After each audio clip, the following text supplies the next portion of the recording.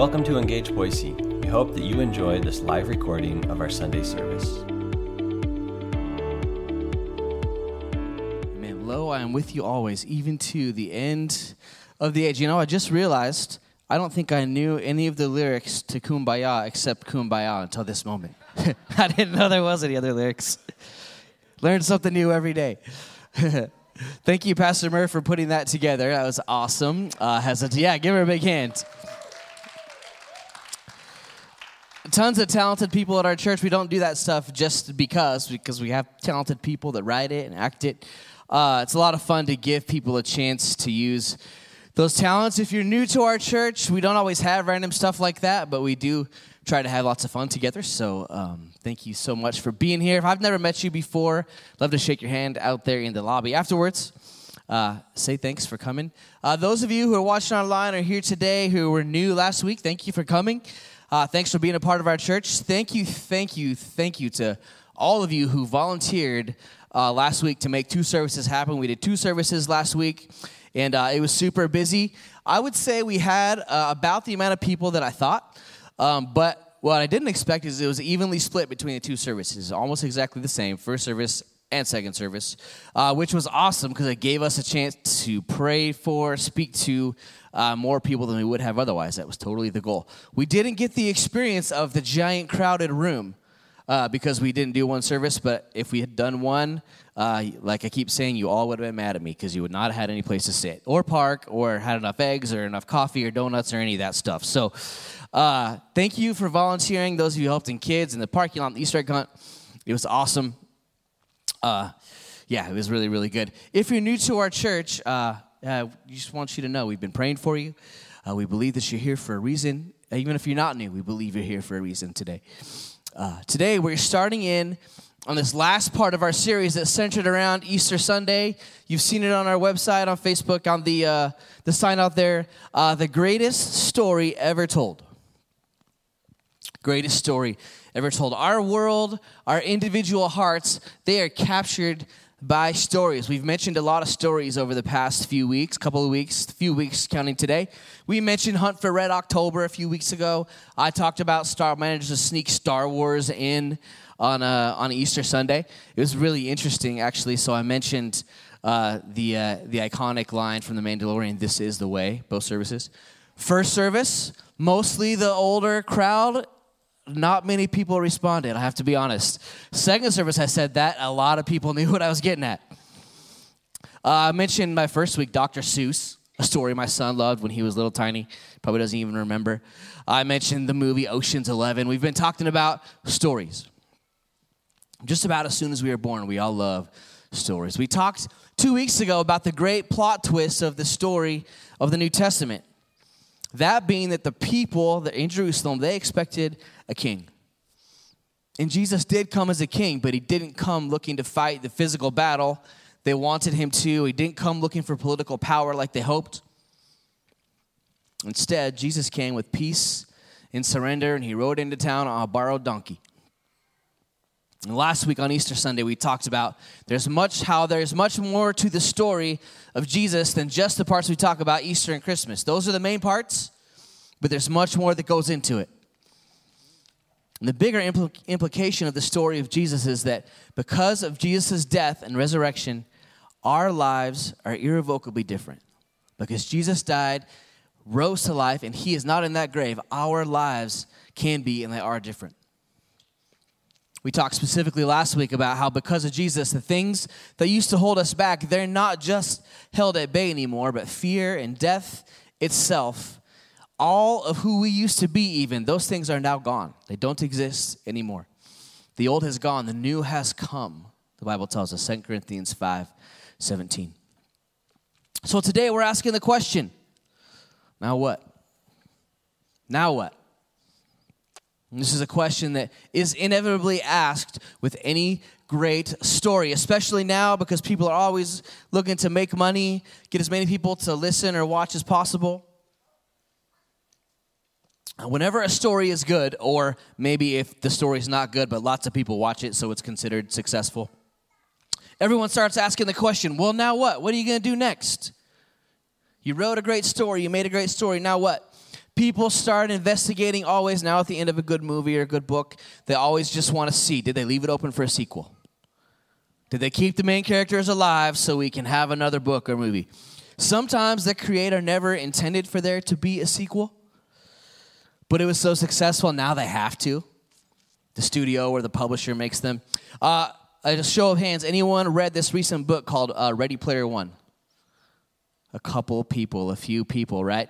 Now, Ready Player One, the reason many of you haven't read it or heard of it, you might have heard of the movie, it's because it's awesome and unique, and it's full of these, like, pop culture references from the 80s and 90s.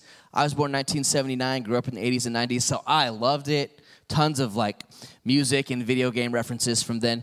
It's aimed at this really specific niche demographic, but it ended up being wildly successful. It's pretty well written. So, of course, what did they do? They made a movie about it. If you haven't seen it, just don't watch it. It's forgettable. There was a sequel book, and yes, predictably, it's called Ready Player 2. In this case, I would just advise you stick with the first one. Pretend the second one does not exist. Your life will be better if you just don't read it at all. If books aren't your thing, the same principle applies in TV shows and movies, right? I've mentioned before the TV show Lost. That's one, if you're from my generation, was really popular in the early 2000s. Great example of this show where they probably should have just left it after 2 seasons. They had this great story.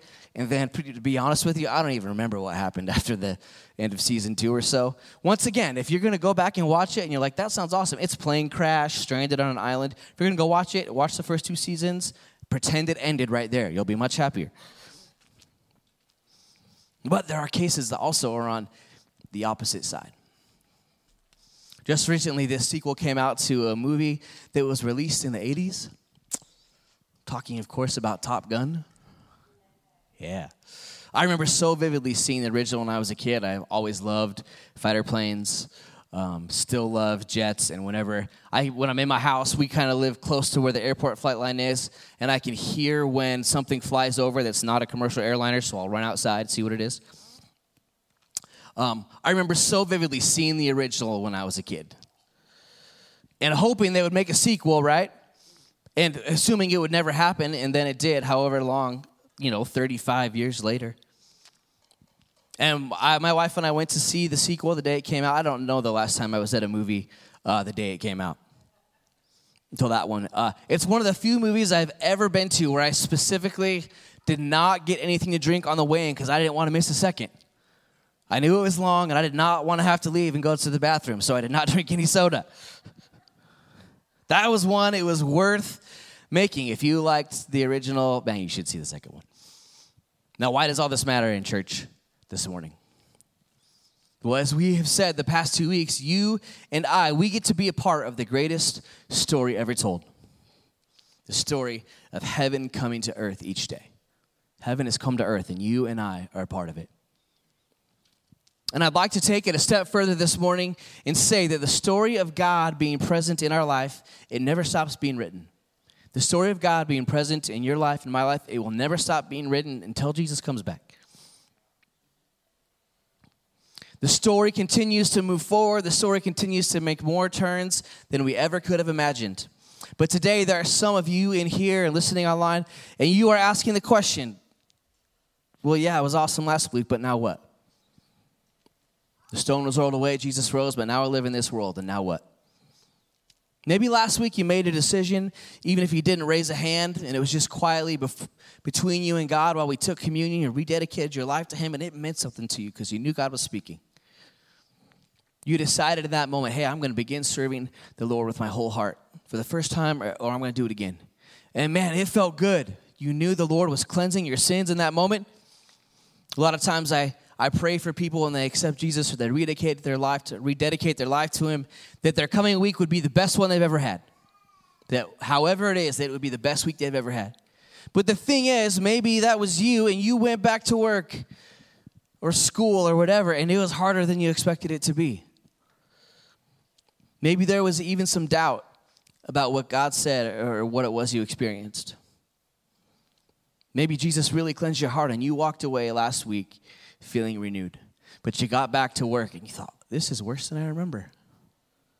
I forgot that lady in the cubicle next door microwaves fish for lunch 5 days a week and makes the office smell so bad. Well, in the days and the weeks and the months after Jesus' death and resurrection, the people who had known him on earth, they began to encounter him right in the middle of asking that question. Well, now what do I do? This morning, we're going to try to stay a little more zoomed out than we sometimes get and take a look at a couple of those encounters in the New Testament. And we'll do 2 more next week. I intended it to only be 1 week, but couldn't fit it all in. Between this week and next, 4 different situations that ring very true for us in our lives if we're willing to apply them.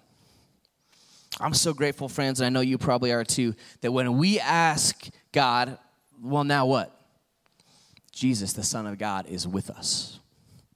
And all of these things we talk about this week and next week, I would encourage you, look for yourself in the stories. Look for the parts that you identify, because when you ask now what, Jesus is with us. In the New Testament, we see that Jesus is with us, number 1, in our sorrow. Yeah, if you have your Bibles or your devices, you can turn them to John chapter 20. That's where we're going to spend most of our time today.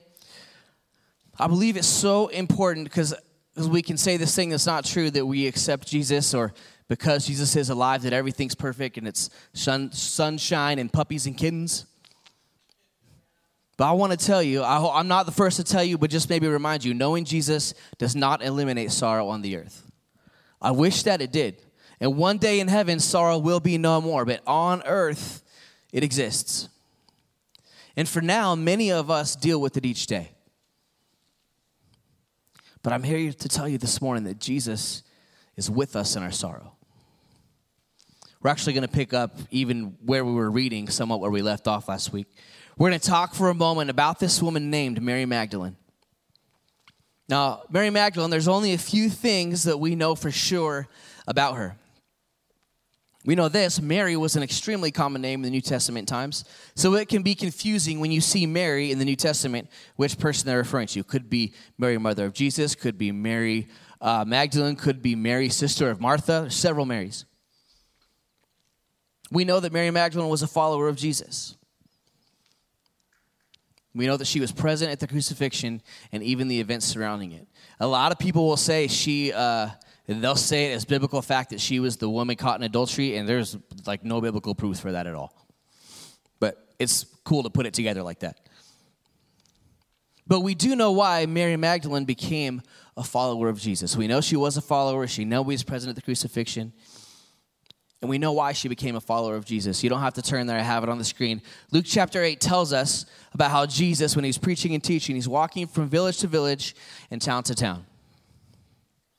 It even gives us a description of who was with him. Luke chapter 8, verses 1 and 2 says this: After this, Jesus traveled about from one town and village to another, proclaiming the good news of the kingdom of God. The 12 were with him, and also some women who had been cured of evil spirits and diseases. Mary, called Magdalene, from whom 7 demons had come out. It's just a few words, but there in that one simple sentence is the reason that Mary Magdalene had become a follower of Jesus. For he had, at some point, delivered her from 7 evil spirits. Now, we know from other descriptions in the New Testament how awful an affliction that would have been. If you've been around any of that stuff, even in modern times, it's awful. In the New Testament, it talks about people throwing themselves into the fire and living naked in caves and all sorts of crazy things when they were possessed by evil spirits. Jesus delivered her from 7 of them. And when Mary Magdalene had been delivered, it would have changed her life in the blink of an eye. She became a new person. The old had gone and the new had come. And just like many of you, Mary Magdalene could point to a moment that she became a Christ follower. I follow that man because here is where and when he delivered me. A specific moment in time when she became a follower of Jesus. But then we get to Easter Sunday. And that found Mary Magdalene. She was at the tomb weeping. She had gone to the tomb and she had found it empty. She found the stone rolled away. And she had, remember we talked about last week, she had gone to tell the disciples, Peter and John, they run to the tomb. They look in there. Peter looks in there and then they run back and they're gone. And they leave her there. So there, Mary Magdalene stands alone at the tomb in the morning, knowing for sure that this man Jesus had changed her life. He delivered her from 7 demons, irrevocably changed her. But she's struggling to make sense of the world in which she now finds herself, one in which the Savior she devoted her life to was no longer there. She'd woken up every day and she'd followed him. Now he was gone. We pick up the story, John chapter 20, verses 11 through 18. It says this. I'm reading to you the NIV this morning. Now Mary stood outside the tomb crying. As she wept, she bent over to look into the tomb and saw 2 angels in white seated where Jesus' body had been, one at the head and the other at the foot. They asked her, "Woman, why are you crying?" "They have taken my Lord away," she said, "and I don't know where they have put him." At this, she turned around and saw Jesus standing there, but she did not realize it was Jesus. Thinking he was the gardener, she said, "Sir, if you have carried him away, tell me where you have put him, and I will get him." Jesus said to her, "Mary."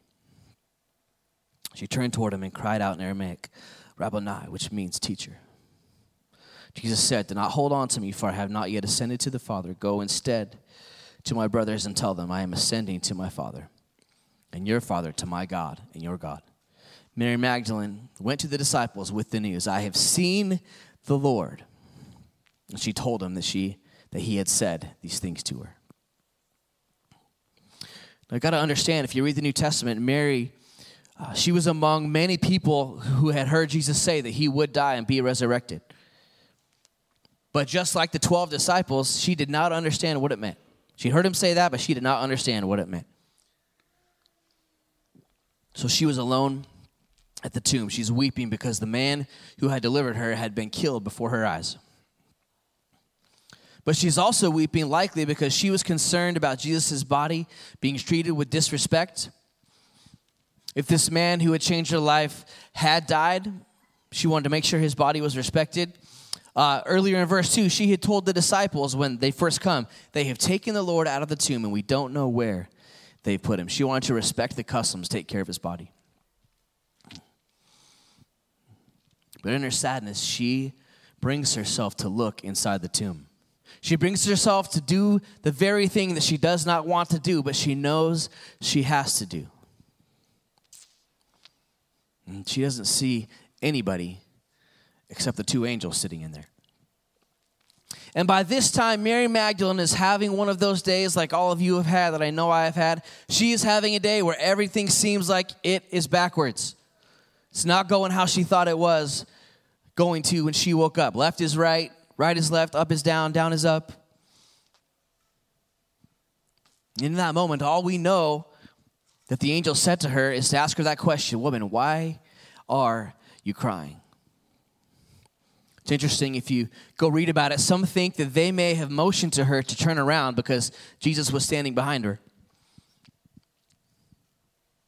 to see who she thought was the gardener, right? And we will see in other encounters next week that she is not the only one who didn't recognize Jesus at first. It was really common after the resurrection. She may have thought that when she turned around and saw Jesus there, she may have thought it was the gardener simply because who else would be there early in the morning on a Sunday morning in the tomb? But then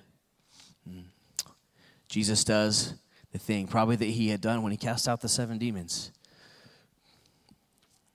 And Jesus says her name, right? He says Mary. Says her name, just like he has for many of you, maybe like he did last week, just like he has for me. And at that moment, when he says her name, everything changes. The conversations and the teachings and the long walks with the other disciples and the memories of him saying he was died and going to die and be resurrected, all of it clicks into place. And when Jesus says Mary's name there, she realizes that before her stands the risen Christ. It's all beginning to make sense. But just because it's starting to make sense doesn't mean that her emotions would not still be swirling, just like yours and mine, every day in this world. Because Mary Magdalene, she was just a regular person. She knew that the disciples were going to have a hard time believing her when she told them. She went and told them that the stone had been rolled away, and they ran and saw it and left. She doesn't know what they're thinking. Also, you need to keep in mind that in this time in history, women were not regarded as reliable witnesses in New Testament Jerusalem. You could not use their testimony in court. She surely knew that, just like every other woman. And it's actually perfect. I love that Jesus chose to reveal himself to Mary Magdalene first. Right? We know there was this real fear on the part of those who crucified Jesus that his disciples would try and steal the body and claim that he was alive. But if the disciples, Jesus' followers, were going to fabricate a story, a woman who had previously been possessed by 7 demons would have been their last choice. They would not have picked a woman. Would not have picked a woman with that background. But it was Mary Magdalene that Jesus chose to reveal himself to first. And just as he once found her at her lowest point and delivered her from 7 evil spirits, he has found her again. Right there at the mouth of the garden tomb. And in all of that sadness, in that uncertainty, Jesus has met her. This morning, friends, I don't need to sugarcoat it for you. We live in a world that has danger and sadness and sickness. It's all over the place. Now, if you're not careful, I'm sure it happens to you, just like it happens to me. Sorrow, deep emotion, it can threaten to overtake us. Yeah, we may know Jesus and we may be forgiven of our sins, but that does not change the fact that we often find ourselves asking, well, now what? Yes, I'm forgiven. When I die, I get to go to heaven. I believe that. But now what? What, Lord, am I supposed to do with all of this? What am I supposed to do when I send my kids to school and I'm terrified of what they're going to hear and see or what might happen to them? It's very important, friends, I believe, to notice the action that Mary took. Because, like we said, when Jesus was killed, she didn't know what else to do, where else to go. So she went to the last place that she knew he had been. Now what? Well, I'll go to where I know Jesus was. This is an example that every one of us as believers, friends, we can follow this in our lives. When we feel like we are losing sight of Jesus, we can return to where we first found him. You can return to the scripture that all of a sudden changed your life. We can return to the song that when you heard it, all of a sudden, maybe it was scripture in there and you knew that God was real.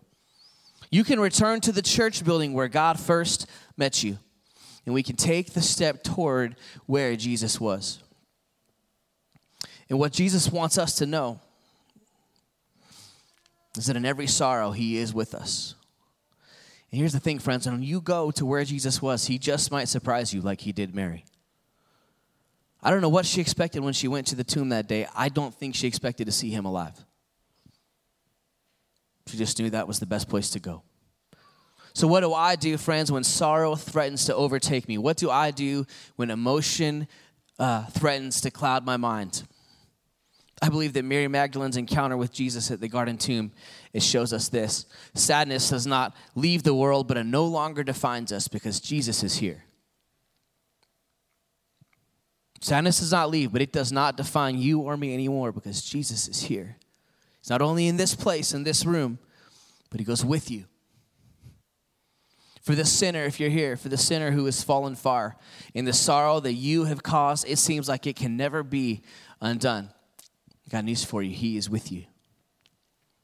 For the family, the single parent who's serving Jesus faithfully, but man, you're struggling to make ends meet. Doesn't seem any easier. He's with you. For those of you in this place who are fearful about the state of the world, fearful of what you see on the news, what you read, Jesus, the Son of God, the risen Savior, is with you. In every season, friends, Jesus, he is with us in our sorrow, just like he was with Mary Magdalene at the tomb. We also see after the resurrection that Jesus is with us. Number 2, in our doubts. Jesus is with us in our doubts. If you are someone who would say that you believe in Jesus, but you sometimes struggle with doubt about some or all of it, then I got great news for you. You are in good company. You're not alone. Not just for the majority of people here. Hopefully, everyone in here would be willing to admit to you, yeah, they don't have it all figured out. They don't know everything there is to know about God, about the Bible, about Jesus. If we're honest, we've all doubted in our lives. whether we doubted God's goodness, whether we doubted his forgiveness, or maybe whether we even doubted his forgiveness. We've all doubted, if we're honest. But you've also got something in common with one of Jesus' closest friends on earth. We're going to skip just one section of verses, and we're going to get ready to read John 20, 24 through 29 here in a few moments. And if you're here or you're listening and your now what question has to do with being unsure about everything, Lord, none of this makes sense to me, then this passage we're about to read is for you. Just for some context, what we're about to read happens just right after Mary Magdalene sees Jesus. Jesus appears to some disciples, and then what happens is what we're about to read. Let's look together at these 5 verses. John chapter 20, verse 24 through 29. It says this. Now Thomas, also known as Didymus, one of the 12, was not with the disciples when Jesus came. So the other disciples told him, "We have seen the Lord." But he said to them, "Unless I see the nail marks in his hands, and put my finger where the nails were, and put my hand into his side, I will not believe." A week later, his disciples were in the house again, and Thomas was with them. Though the doors were locked, Jesus came and stood among them and said, "Peace be with you." Then he said to Thomas, "Put your finger here. See my hands. Reach out your hand and put it into my side. Stop doubting and believe." Thomas said to him, "My Lord and my God." Then Jesus told him, "Because you have seen me, you have believed. Blessed are those who have not seen and have yet believed." Man, what a powerful set of verses. I believe we can see from this passage this morning, and I really want you to grasp this, that asking questions does not disqualify us from being a follower of Jesus. Jesus is not afraid of your questions. It does not disqualify you. In this passage, we see that this guy Thomas, and it mentioned him as one of the 12 disciples, we see that Thomas is having his very own now what moment. Because after everything that Thomas has seen and heard, right? He saw it all. He saw the teachings. He saw the miracles. He saw the trial. He saw the crucifixion. Thomas is there, and he's asking, "Okay, now what? Yeah, I saw it all. Now what?" And for us to understand this fully, we have to see this small detail in verse 24. And that is that Jesus had appeared to the disciples once already. Just before this, in verse 19 through 23, he had appeared to the disciples, but Thomas was not there. Why Thomas was not there, we don't know. We find the followers, we'll talk more about this next week, we find the followers of Jesus all over the place after the resurrection. We find them at the tomb, like Mary Magdalene was. We find them together in a room, like the disciples. We find them out fishing, like Pastor Chase talked about a while ago. We find them walking on a road, like we're going to talk about next week. We don't know if Thomas was at work. We don't know if Thomas went to his son's soccer game. We don't know if Thomas was doing a honeydew project for his wife. We don't know if he was married, actually. Yeah. I'm hoping that I get to ask him one day, because I think it's really possible that Thomas was doing exactly what I might have been tempted to do, and that is he went away to clear his head. He'd seen all of this, and he said, "You know what? I need a minute." I talked for quite a while about this last year after Easter, so I'm not going to go too far into it again today. Another year we will, because I really love the story. But regardless, all we need to know is that Thomas wasn't there. The first time Jesus appeared to the disciples, Thomas was not there. But then all of his friends, his closest buddies, they all come and tell him what has happened. "Thomas, we saw him. We saw Jesus." And what does Thomas say? He says, "Well, I doubt it." You say what you say, I doubt it. I've always taken this a little different than other people. Because Thomas, like I said, he's seen everything that everyone else has seen. He saw the healings. He saw Jesus walk on the water in the middle of the storm on the Sea of Galilee. He saw dead people raised to life. Thomas saw all of that, but it seems that Thomas could not reconcile what he had witnessed on the hill outside the city with the thought that Jesus could be alive. He could not put those two things together in his mind.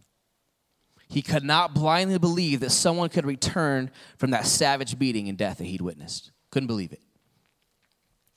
Now, I would love to think that my faith in who Jesus was after I'd seen all of that it would have allowed me to believe without seeing. I'd love to think that. I can't say for sure. And to be truthful, we kind of romanticize what happened in those verses before that we didn't read. We romanticize by those other disciples whom Jesus had appeared to in the room. But, they did not lock themselves in the room to pray and wait on the Lord. They locked themselves in the room for fear of the same people who had crucified Jesus. They were scared. But regardless, Jesus appears and they go tell Thomas what he has missed out on. And you know that Thomas, just like me or you, he would have been torn. Because how could all 10 of his best friends be lying about this? Right? Why would they do that? But then again, he saw Jesus on the cross. And so Thomas thinks of the one thing that he would be convinced by. Okay, if I can see it and I can feel it, then I'll be convinced.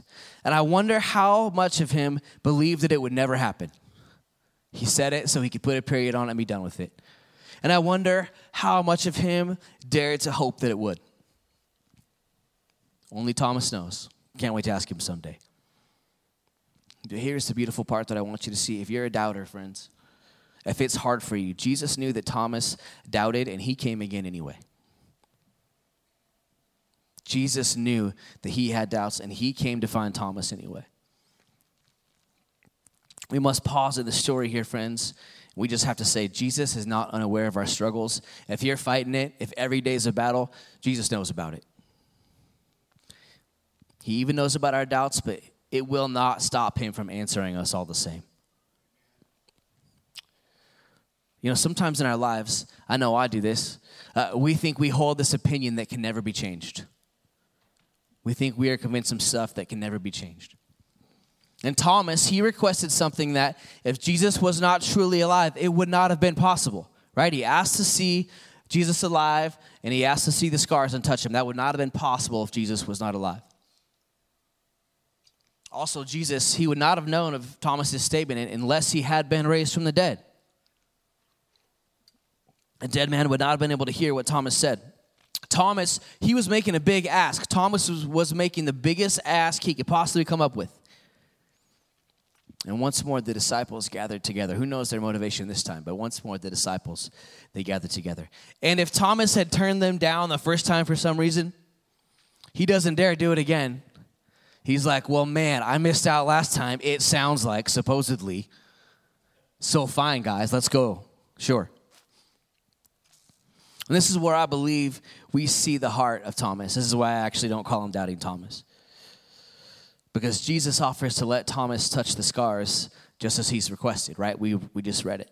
Jesus offers to let Thomas touch the scars. But you'll notice right here that there's no mention of Thomas doing so. Right? Jesus says, here I am. See him and touch him. But for Thomas, laying eyes on and hearing the voice of the man he'd spent the last 3 years following, it was enough. He saw the man and heard the voice. That was enough.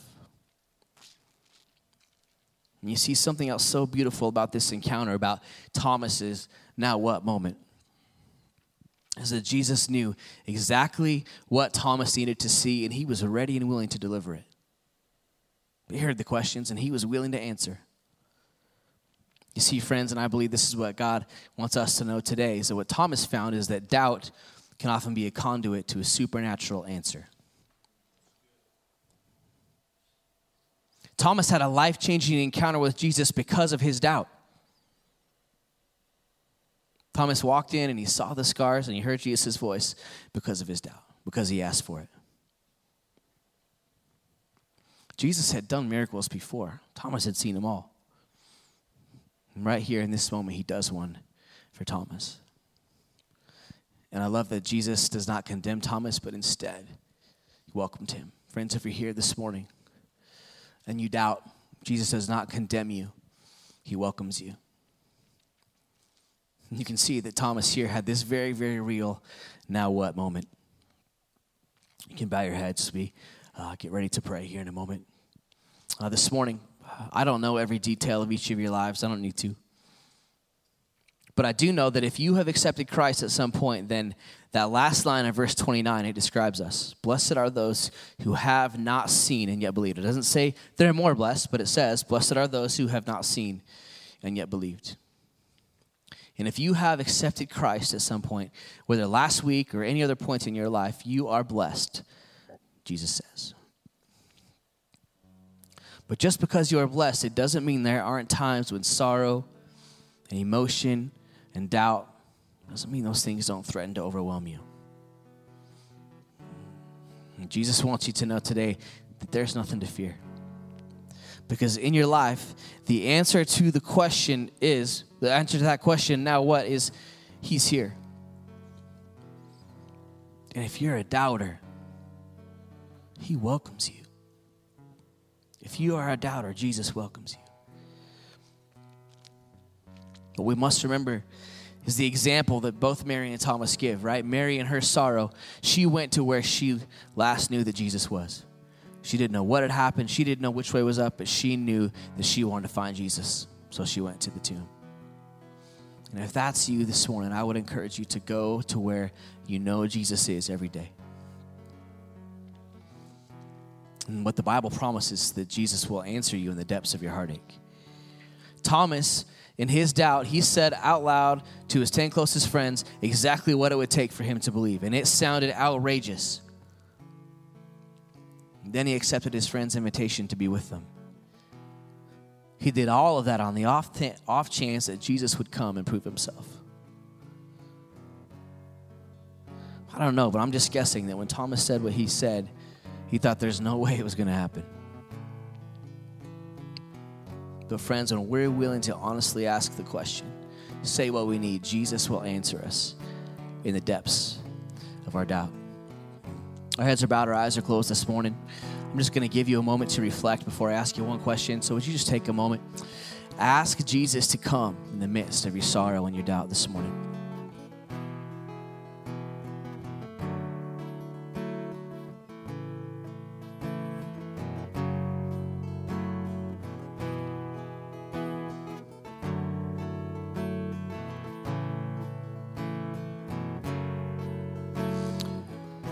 This morning, friends, if you're here and we're talking about this morning, I'm not going to call you out or anything, but if worry or doubt resonates with you, if you identify with Mary or Thomas, I just want to pray for you. If you identify with worry and doubt this morning, those are things that you have struggled with or you are struggling with, would you just raise your hand in this room so I can pray with you this morning, pray over you?